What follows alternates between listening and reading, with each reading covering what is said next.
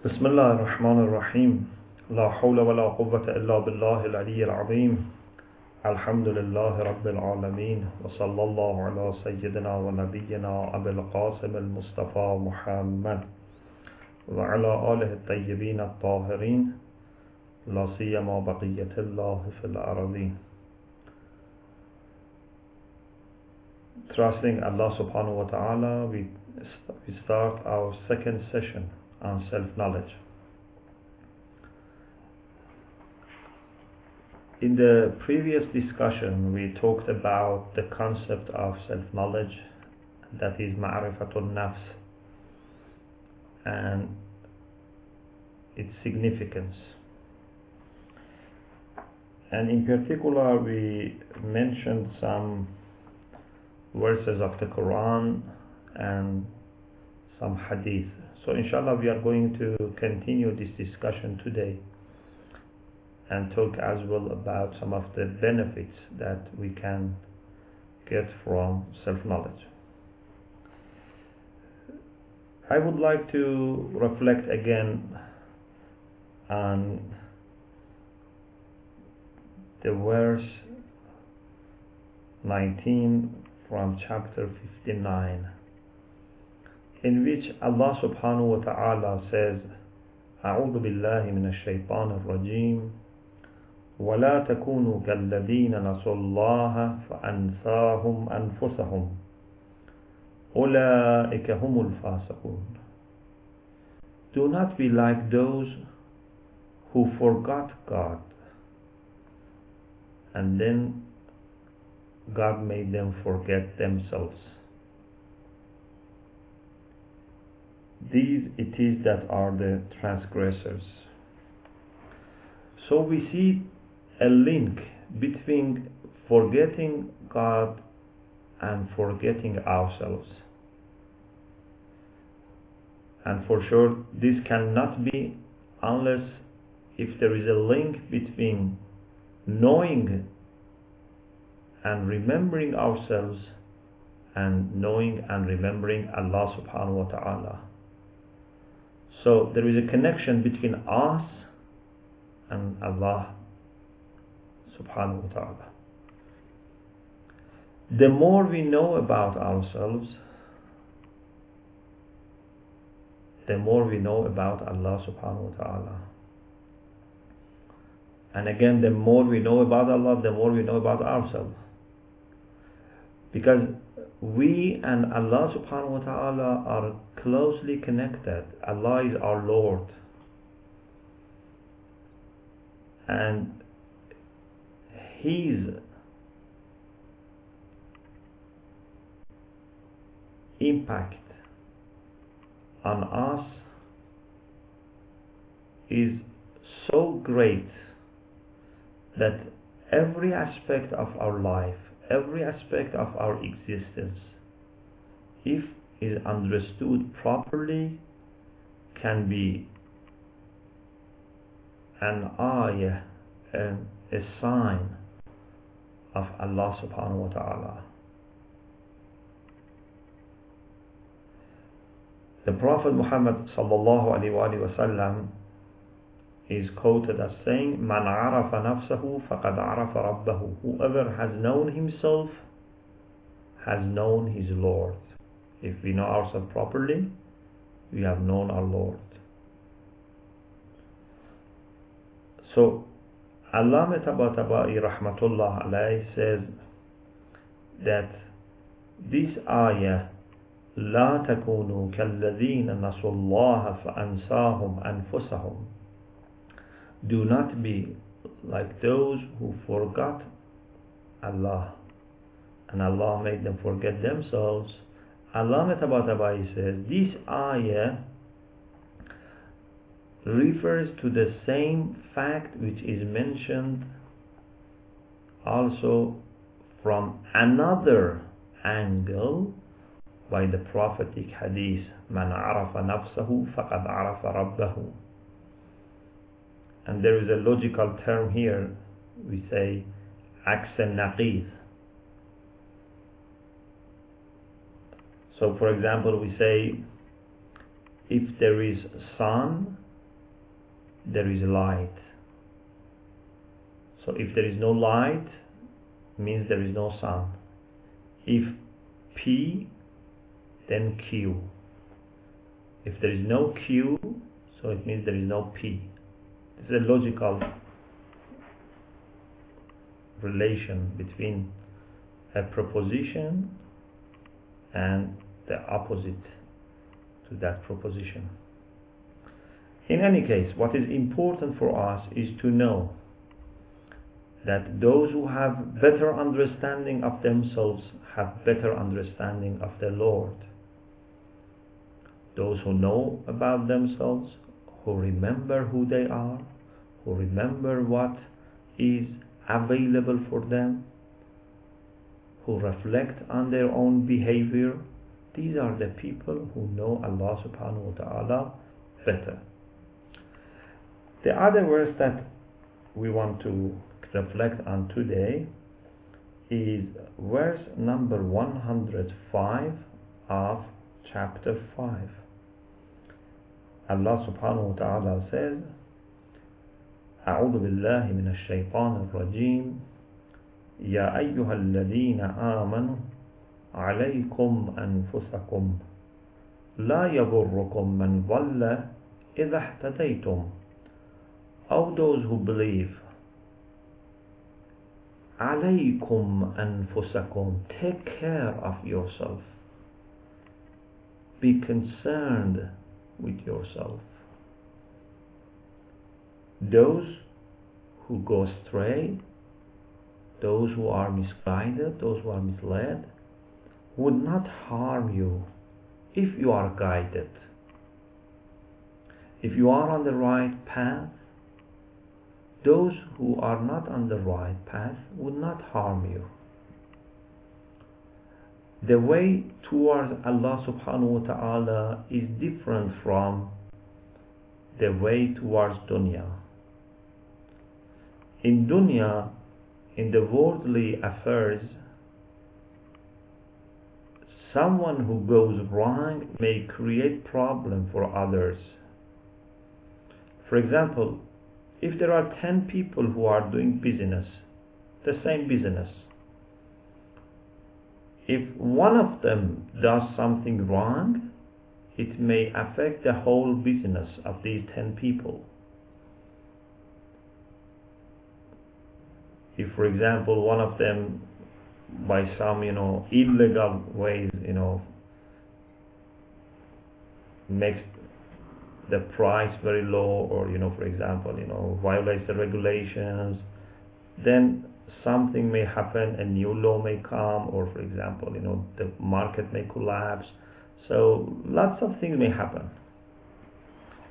If, for example, in dunya, we are all, for example, driving on a motorway.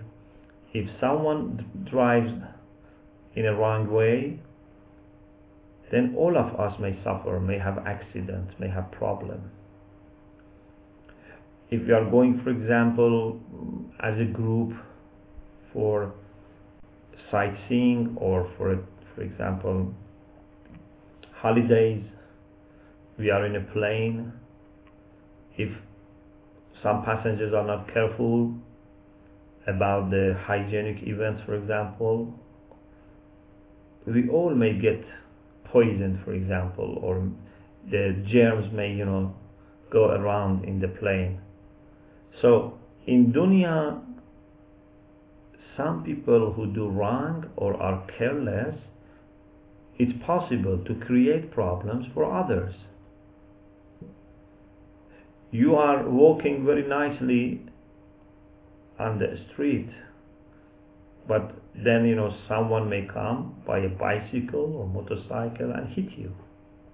But this is not the way that it works for the eternal journey. In journey towards Allah subhanahu wa ta'ala, if you make sure that you are on the right track, you are careful, nothing and no one can stop you or harm you. They cannot even slow you down. What can they do? the maximum that they can do is to persuade you not to move, to force you not to move, but still you have the power to decide. If despite all the persuasions, all the forces, you want still to follow this path, that's it. No one can stop you. This is a decision that we have full control. Let's look at the history. When Bilal embraced Islam, Bilal al-Habashi, the companion of the Prophet, when he embraced Islam, he was under pressure by his master to go back to the ideas of the idol worshippers. His master put pressure on him and tortured him. In very hot days of the Arab Peninsula, they used to put heavy rocks, which were very also hot, on his chest and forcing him to say that he doesn't believe in Ahad, in the one God. He believes in the idols. But he wanted to keep his faith. What was the result of all those pressures? The result was that his faith became even stronger. It is true that he suffered, he went into pain, but it didn't stop him to continue his journey towards God. Indeed, these pressures speeded up his journey towards God. As the Quran says, that the believers, when they are faced with challenges, مَا زَادَهُمْ إِلَّا إِيمَانًا وَتَسْلِيمًا, it doesn't increase them except in their faith and in their submission to God. So in your journey towards God, even if you are put under pressure, even if you are tortured, even if you are imprisoned, even if you are killed, this doesn't stop you going your way. This doesn't stop you moving fast towards Allah subhanahu wa ta'ala. So what I'm trying to say is that if someone wants to be good, if someone wants to follow the right path, no one would harm him. The only thing that we have to be worried is if we give in. If these pressures and persuasions make us to change our mind, if they make me change my mind and I say, okay, I'll leave this way, I want to enjoy a very so-called nice life, I want to be like other people, like anyone else, then that's different. If you change your mind, that's different. If you give in, if you surrender, that's different. But as long as you want to be a good, pious person, no one can harm you. So Allah subhanahu wa ta'ala says, لا يضركم من ضل إذا اهتديتم. If you are on the right path, those who have gone astray, they don't harm you. Okay. Now there is an important question. The late Allama Tabatabai here says that what does it mean? Alaykum anfusakum. You must be careful about yourselves. You must be concerned with yourselves. Take care of yourself. What does it mean? Does it mean that this ayah is telling us we should forget our responsibilities towards others? We should forget to enjoy the good and prohibit the bad, for example? We should forget that we have responsibility of educating the people who don't know?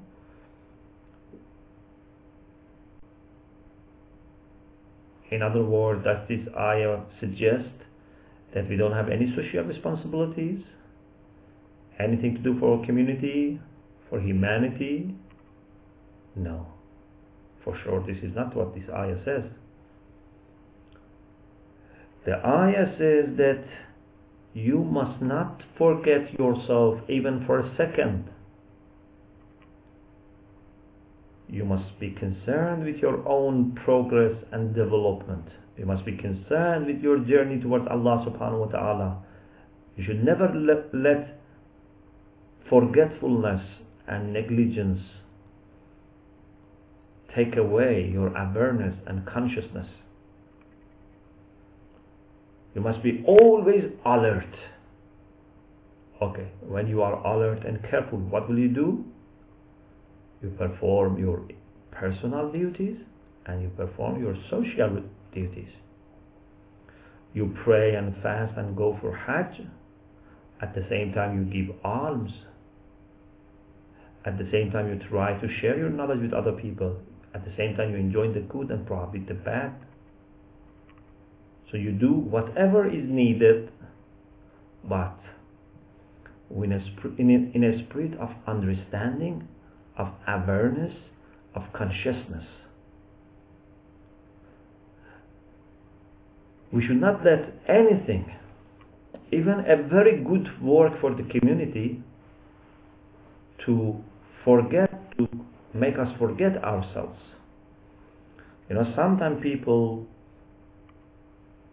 may have very good intention at the beginning, and then they start something for the community, for humanity, for tabligh, for Islam, but gradually this takes them away from the intention that they had in the beginning, from understanding that they had in the beginning, and this by itself becomes like an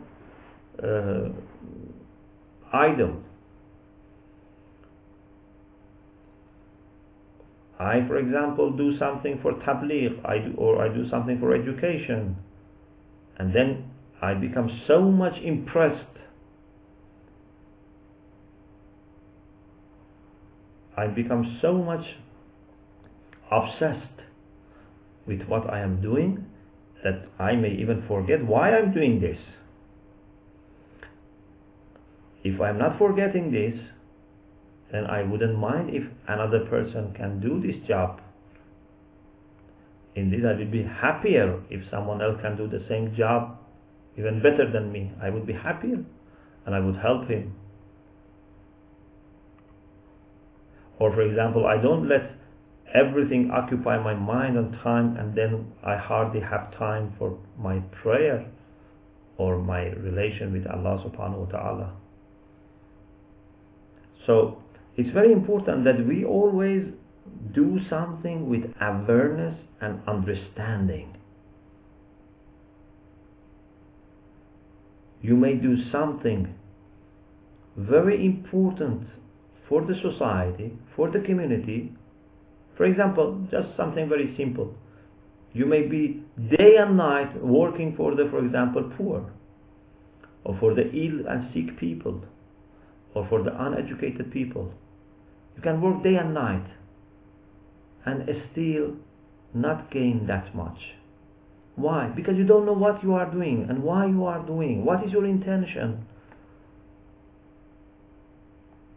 Are you mindful of Allah subhanahu wa ta'ala or not? So we have to be careful.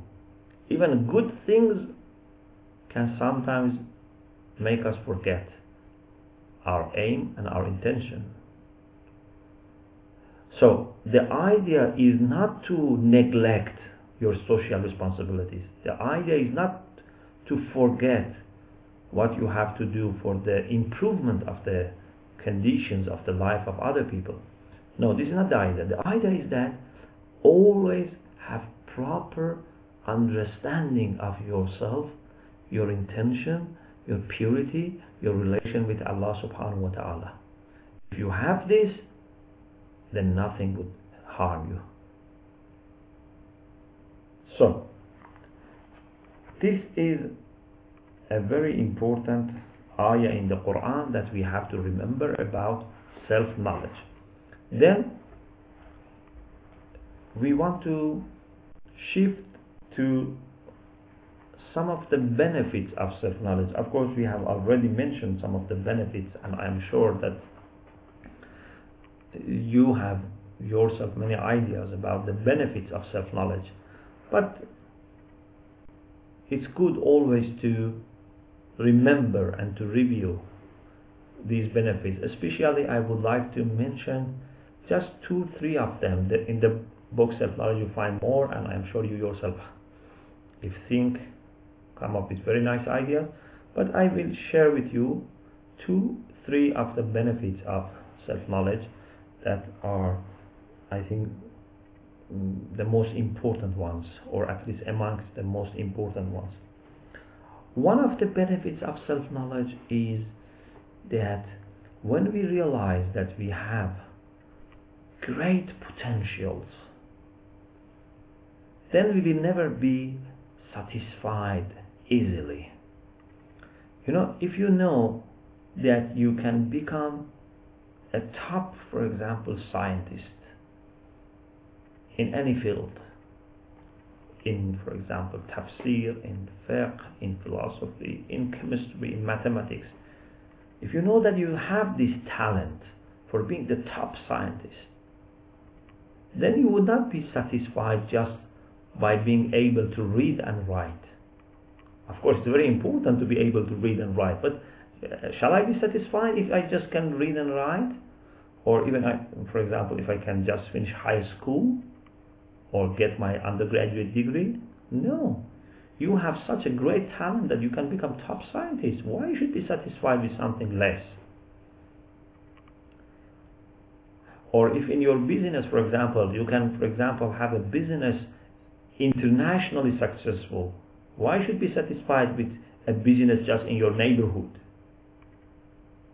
Even something on a national scale may not satisfy you, because you know that you have the talent, you know that there is ground for that, there are lots of good opportunities, so you would do your best to reach the maximum you can perform. If there is for example, a sportsman, for example, someone who is a runner, and he knows that he can, strike a new record. So would he be pleased just to be doing well like any other one? No, he would do his best to have the maximum performance. We human beings, as we said before, have been given by Allah subhanahu wa ta'ala great capacities, and indeed we can say infinite capacity for expansion, for growth, for progress. We have been given the ability to get close to Allah subhanahu wa ta'ala, even closer than angels. We can become very pious and pure servants of Allah, like angels, and even better. Why should we be satisfied by something less? There is a beautiful hadith which says that beware, Allah, inna thamana abdanikum al-jannah. You can, if you like, you can make note of this hadith. This hadith says that beware, the price of your body is heaven. So do not sell it cheaper. With what you can do by your eyes, by your ears, by your hands, by your legs, by your lips, you can achieve heaven. So if you do something and then gain less than heaven, then it means that you have sold your good in a lower price. This is not good business. If I can achieve heaven, which is eternal, and then instead of that, I'm satisfied with something less. And the whole dunya is little. Allah says about dunya, mata'un qaleel, is little enjoyment, little good. So if I'm satisfied by something less than heaven, it means that I am not good businessman. I'm not clever person. And Ayatollah Jawadi Amuli, may God prolong his life and the life of our ulama, he has beautiful point here. He says, the hadith says, heaven is the price for your body. What about the price for your spirit, for your soul? That must be even greater. And what is greater than heaven? Greater than heaven is the creator of heaven, is the Lord of heaven. So, a clever person even is not satisfied by just being in heaven.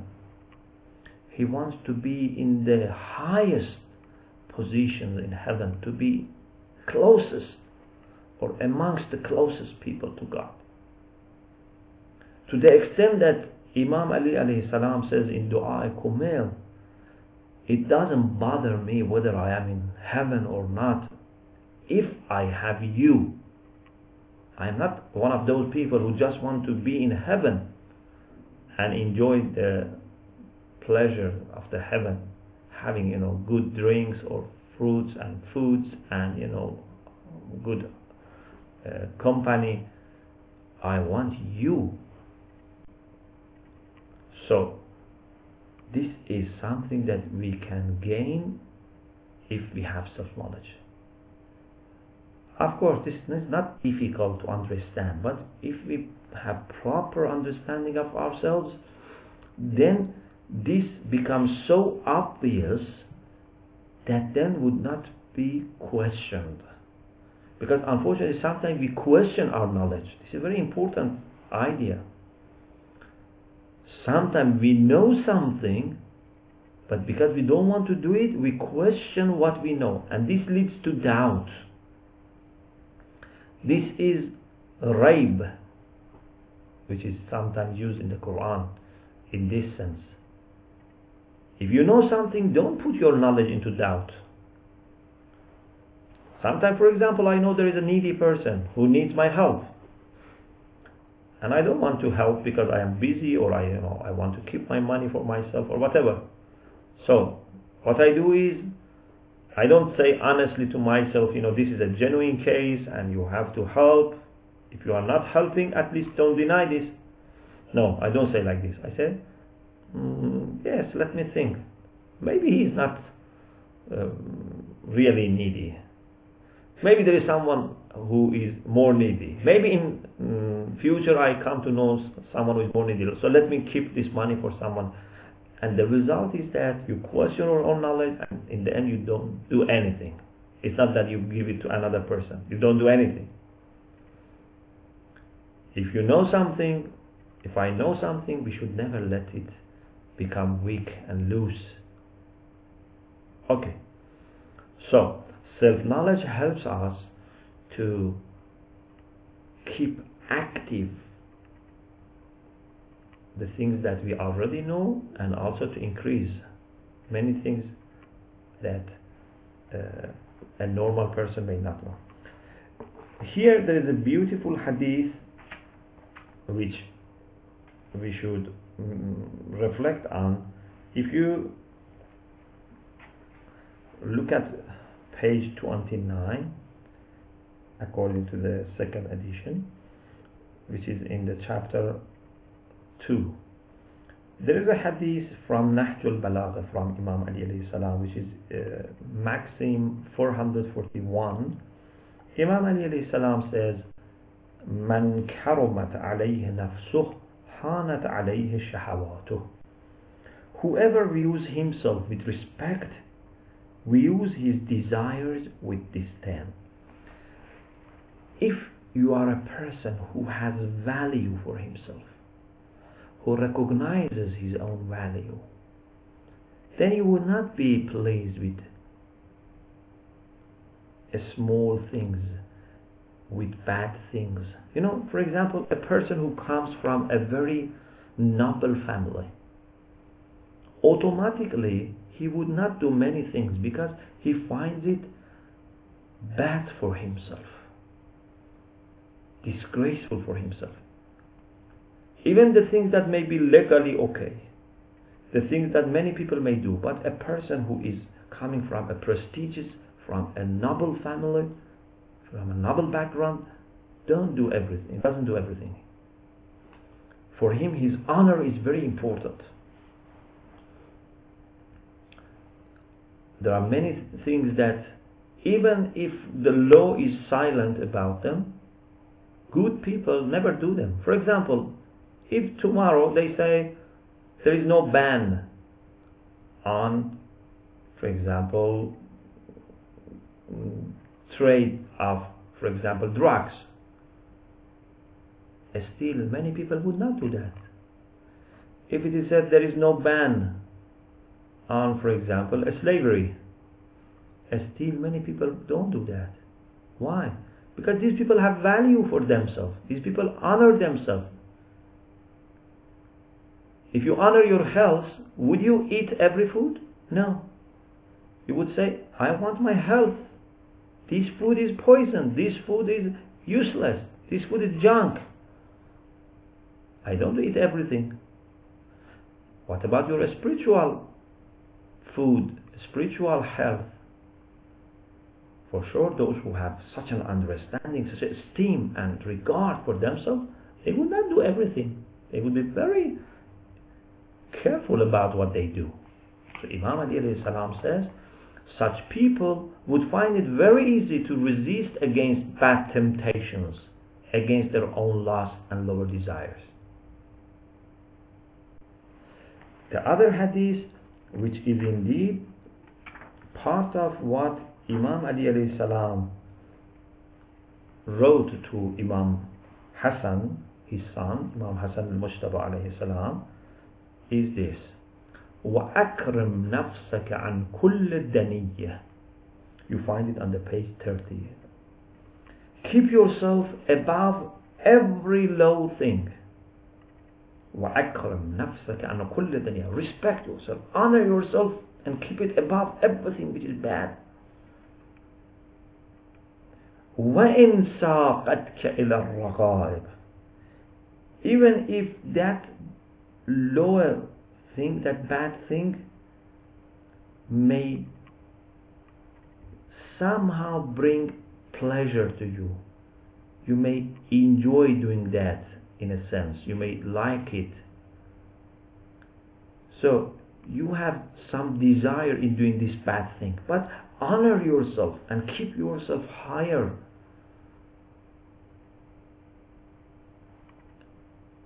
Then Imam brings the reason why. Please reflect on this very important sentence. فَإِنَّكَ لَن تَعْطَابَ بِمَا تَبْذُلُ مِن نَفْسِكَ عِوَضًا. This is very important. Imam doesn't say that because if you do something bad you will be punished, you will be blamed, you will be given fine and penalty. No. This may all be true, but something very important. Imam says, because when you do something bad, you are losing something from yourself. And what you are losing would never be restored. What you gain instead of what you are losing would not be enough. فَإِنَّكَ لَن تَعْتَاضَ. It comes from عِوَض. عِوَض means something you give or take instead of something else. For example, I give you a book, then you give me another book, or you give me some money, you give me some object. So that is ewas for this book. So like a return, like a payment for this. Imam says, when you do something bad, you are not only doing something bad, you are giving part of your integrity, part of your purity, and what you are gaining would not match. This is very important understanding. So we don't need to be only warned by religion, or to say, if you do this, there is such a punishment for you. This is sin. This it leads you, to go to hell. No. If we have such understanding of our own honor and dignity, we will not do anything wrong. The people who are at this level of understanding, they don't need to be warned by hell or to be rewarded by that. If you do this, you would be given. For example, a person who is very good person, very honest person, it doesn't need him to be said, if you are honest, we reward you, or if you are dishonest, we punish you. No, he loves to be honest. This is the level of understanding that we have to reach. Of course, hell is there, heaven is there, reward and punishment, all are there. There is no doubt about them. But I am saying that, do we really need to be frightened so that we keep an honest person, we remain an honest person? Do I really need to be frightened by going to fire so that I decide to help my fellow human beings, my brothers and sisters? No. A person with honor and integrity doesn't need these things. He finds this his own commitment, his own desires. So, such people never do something wrong because they don't like to do something wrong. They think that it is like polluting themselves. Let me ask you a question. How many of you wash their face and, for example, try to have their face clean because of the law or because of what people say? Do you wash your face, for example, and try to make your body clean because of law? There's a law requirement, legal requirement, or because people say, if you don't do this, we will punish you, or we will cut off our relation with you. Of course, it's true that if you are not careful, about your health, about the way you look, people may, have bad view. They may, abandon you. It may happen. Even if you are very careless, about your health, maybe you end up with even being stopped by law. This may happen. But how many people clean themselves and wash their face, trying to avoid pollution because of what other people say or because of the legal requirements? Very little, if at all. Every sane person wants to be clean automatically, wants to be away from germs automatically. And this is what we have to achieve about spirituality. If we have self-knowledge, we will achieve this. Okay, I think our time is over, so I stop here, and inshallah we will continue this discussion next week. May Allah subhanahu wa ta'ala inshallah increase our knowledge and understanding, and may Allah subhanahu wa ta'ala enable us to understand that the only thing that really can satisfy us is the connection to Him. If inshallah we get experience of this connection, then we will never be satisfied with anything else. So please send your questions, and inshallah we will try to answer your questions. Thank you very much. Okay, the first question is that in our Muslim communities conflicts arise because each group thinks that they are on the right path. How do we resolve it? Okay, this is a very natural situation among human beings. Human beings have this ability to decide for themselves. We think, and as a result we come to different conclusions. Of course, one conclusion can be right. This is what we have to accept. Truth is one, but people have different understanding of the truth. What should we do? Shall we fight? Shall we use force to stop or to silence the people who don't agree with us? This doesn't work. So what should we do? We should continue thinking. We should discuss with each other. I think one of the requirements for humanity is to use words instead of weapons, to use logic instead of force, to talk instead of stopping our conversations. So if we get involved in nice, respectful dialogue with the people with whom we disagree, then inshallah either I come to understand that my position was wrong, or the other party, or maybe we both were wrong. There is another, for example, possibility. What is important is nothing should make us fight over the truth, because this is not serving the truth, and this is not also serving us. If there are people who are really interested, then we can have dialogue with them. We can talk nicely, respectfully, and at the end we have to accept that it's not possible always to have agreement. People may disagree. Just as I said, remember that the truth is there. Never doubt about the truth, and try yourself to be as close as possible to the truth, as committed as possible to the truth. If there are people who don't want the truth, or they are not committed to truth, then they don't harm you.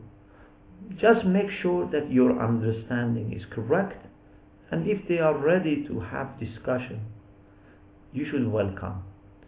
As a human being, as a believer, as a seeker of truth, we should be always available for nice, respectful, and genuine discussion. We don't want to force people. We don't want to impose our ideas on the people. We just want to share with them.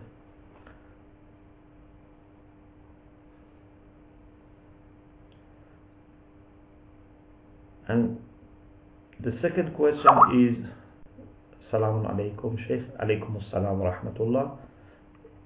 Can you please define noble family? Of course, a noble family is a family which is made of noble people and is formed in a noble way. This is a noble family. So you have a man and woman with children or without children. So those who cannot have children, still is a family. Family is made when there is a union between two human beings, Of course, if they have children, they should thank Allah subhanahu wa ta'ala. If they cannot have children, still they are family. And this family is a blessed union that Allah subhanahu wa ta'ala in His creation has planned for us. We human beings are made in the way that we will never be satisfied, we will never be able to have sukoon, tranquility, without finding our match. So, two noble people, for the sake of purity, integrity, finding their tranquility, they get married with each other, and Allah subhanahu wa ta'ala is witness over this, and this is a noble family. Something which is based on good intention, based on taqwa, and also is an answer to the way that Allah has created us. This is a noble family, and everyone, whether these husband and wife, the families, the in-laws, the friends, the community, everyone should help this noble union to be kept and become stronger and stronger. May Allah subhanahu wa ta'ala bless your family, and inshallah may Allah subhanahu wa ta'ala keep your family safe from anything which is bad and disliked. The third question, how to think of God as He cannot be defined. Yeah, this is a very important question, and of course this needs by itself an independent discussion. We will talk about it later a little bit when we talk about our origin, because we have a chapter called Our Origin. We'll talk about it, but if you are more interested, then there is a book called God, Existence and Attributes, which is the first volume of Islamic Reference Series. And in this book, I have a paper with my wife, Image of God in the Quran. So in this paper we have tried to classify all the qualities and attributes of Allah subhanahu wa ta'ala according to His own word, according to His own message, which is the Quran. And that is a fair understanding of Allah subhanahu wa ta'ala if we refer to His own word. And of course there are other papers in that book by other people that can help you. But inshallah, as I said, we will have a very brief discussion about this in future when we talk about our origin. But something very important is that if you want to have a proper understanding of God, you have yourself to go higher. You know, if you want to understand something, so you have to be at least at a level that you can have some encounter. So it's very difficult to, for example, have proper understanding of what, for example, to be a scientist mean if you yourself are not a scientist or close to be a scientist. We can never be like God, but we should get as close as possible to Him so we can have some understanding of Him. If you want to describe what does it mean to be on the top of, for example, Everest, you cannot do this when you are in the bottom of Everest. You have to go and you have to climb higher and higher. So the people who have gone higher and higher in their understanding, in their spirituality, they are in a better position to understand. And this is why Allah subhanahu wa ta'ala says that Subhanallah amma yasifun illa ibadallah al-mukhlasin. Allah should be glorified, and Allah is greater than any description which is made by people, except those servants of Allah who are mukhlasin, who are the purified ones. Those who are purified, it means that they have detached themselves from anything which is low, they have gone high, so they have better encounter of Allah, they can have better description of Allah subhanahu wa ta'ala. Okay, question 4. As one works on purifying themselves, they come across people who are evil-minded. How does one keep themselves from their level? Of course, first of all, as I said in the previous session, we have to be careful not to be judgmental.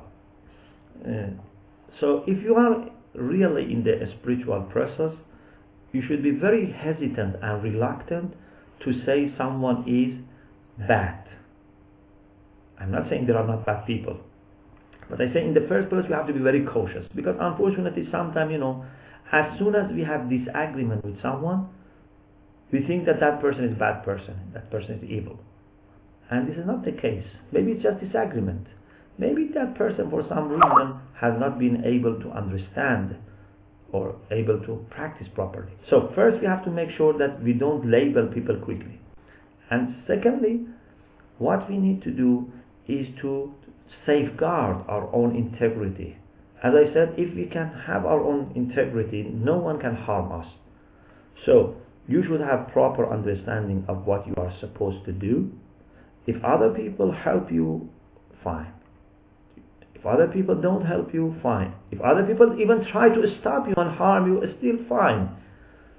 This makes it more challenging for you, but again, the reward will be greater. If, for example, people in your family or, I don't know, your colleagues, anyway, there are bad people around you and they don't help you, or even they, want to harm you, if you know what to do, then they will not harm you, and this even leads you to have greater reward. So what is important is we should pray to Allah subhanahu wa ta'ala to give us the wisdom and insight to understand what is needful. The rest would not be stopping us. The 5th question is, if a person is not born into a noble family, let's say is born of an illegitimate relation, then it's not her or her fault. Why should they suffer for something they were not responsible for? Is that justice? Okay. We will have some discussion about the idea of free will, and also to what extent we are free and we are responsible. But very briefly, what I can say here is that, yes, if a person is not born into a noble family, he is not a legitimate child, okay, this is not his fault. So for sure, Allah will not punish him for this. And for sure, Allah subhanahu wa ta'ala will not tell him that you have no chance for being a good person.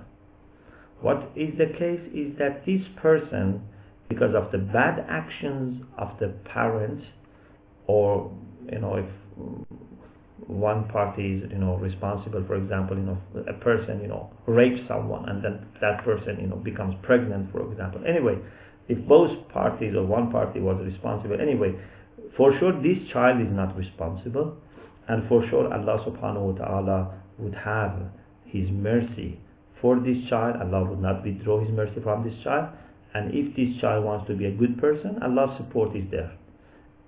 It is maybe more difficult for him than a person who is born into a noble family. But again, when there is difficulty and still the person keeps going on the right path, Allah's support would be more. Allah's reward would be more. So the people who are born into a bad family or bad society or bad environment, for any reason, maybe they find it more difficult, but at the end, what is important is that what people do in the setting that is available to them. So Allah subhanahu wa ta'ala would never compare A to B and say to A that you must perform like B. No, Allah says to A, you must perform your best according to your own situation, and B according to his own situation. So if someone, a very simple example, if someone has been given ability to become the first, for example, scientist, and another person has been ability to become just a person who can read and write. Then, if the person who can be the best scientist just becomes, for example, a graduate, he would not say, oh, I am better than that person. He can just read and write and I can be a graduate from university. Allah says, no. That person could reach this level. This was the maximum that he could reach, and he has reached. You could reach much higher, and although actually now you are more or higher, but this was not the maximum you could reach. So I would reward him much more than you. So the expectations of Allah are based on what type of situation you have. So Allah would ask you to have the best performance in your own setting and in your own situation. And question 6, other religions also talk of knowing and getting closer to God. Is there a difference between the other religions and Islam? Of course, every person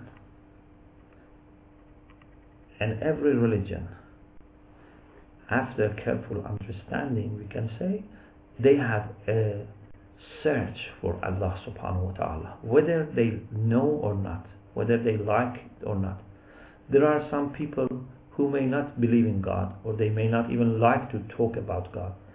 Or even there are religions who don't talk about God. For example, in Buddhism, they don't talk about God, and there's discussion, maybe some branches of Buddhism, they believe in God, but they don't talk, clearly about God, if you can call them religion.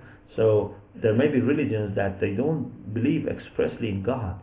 But what we believe is that this is something which is very central in the life of every person, whether that person understands or not. It's impossible not to believe in God.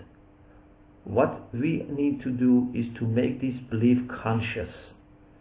We need to make this belief the center of our attention. Otherwise, every human being has this understanding of Allah, and every religion has this understanding of Allah. Even those who deny God, they don't deny God. They place someone or something in the place of God. So they make someone or something their own Lord, because they know that they have a Lord. So it's impossible for us human beings not to think of God. And what is important is that to have conscious understanding of God, to have some understanding which you have control over it, because you have logically and rationally grasped this. Otherwise, it may be something that is there unconsciously and therefore may be subject to confusions, to misunderstandings. Okay, so it seems that our questions are finished, and just there is a request to remind people, brothers and sisters, to provide us with your email address so that they can inform you about any information that should be passed on to you. And also, please send your feedback about the technical aspect or about the content. Any feedback would be appreciated. And please also don't forget to remember your brothers and sisters and all human beings in your dua. Especially we should inshallah pray for the people with whom we share this session, the people who watch it live. Inshallah, we should feel that we are connected. There is no distance between the souls if they want to get united. So nothing should keep us separate. So we should pray to Allah subhanahu wa ta'ala that let our hearts be united with each other, and let our hearts in a united way understand and feel the sweetness of remembrance of Allah subhanahu wa ta'ala, and the joy of knowing that He is pleased with us. May Allah be pleased with you, and may Allah bless you and your family. Thank you very much. وآخر دعوانا أن الحمد لله رب العالمين.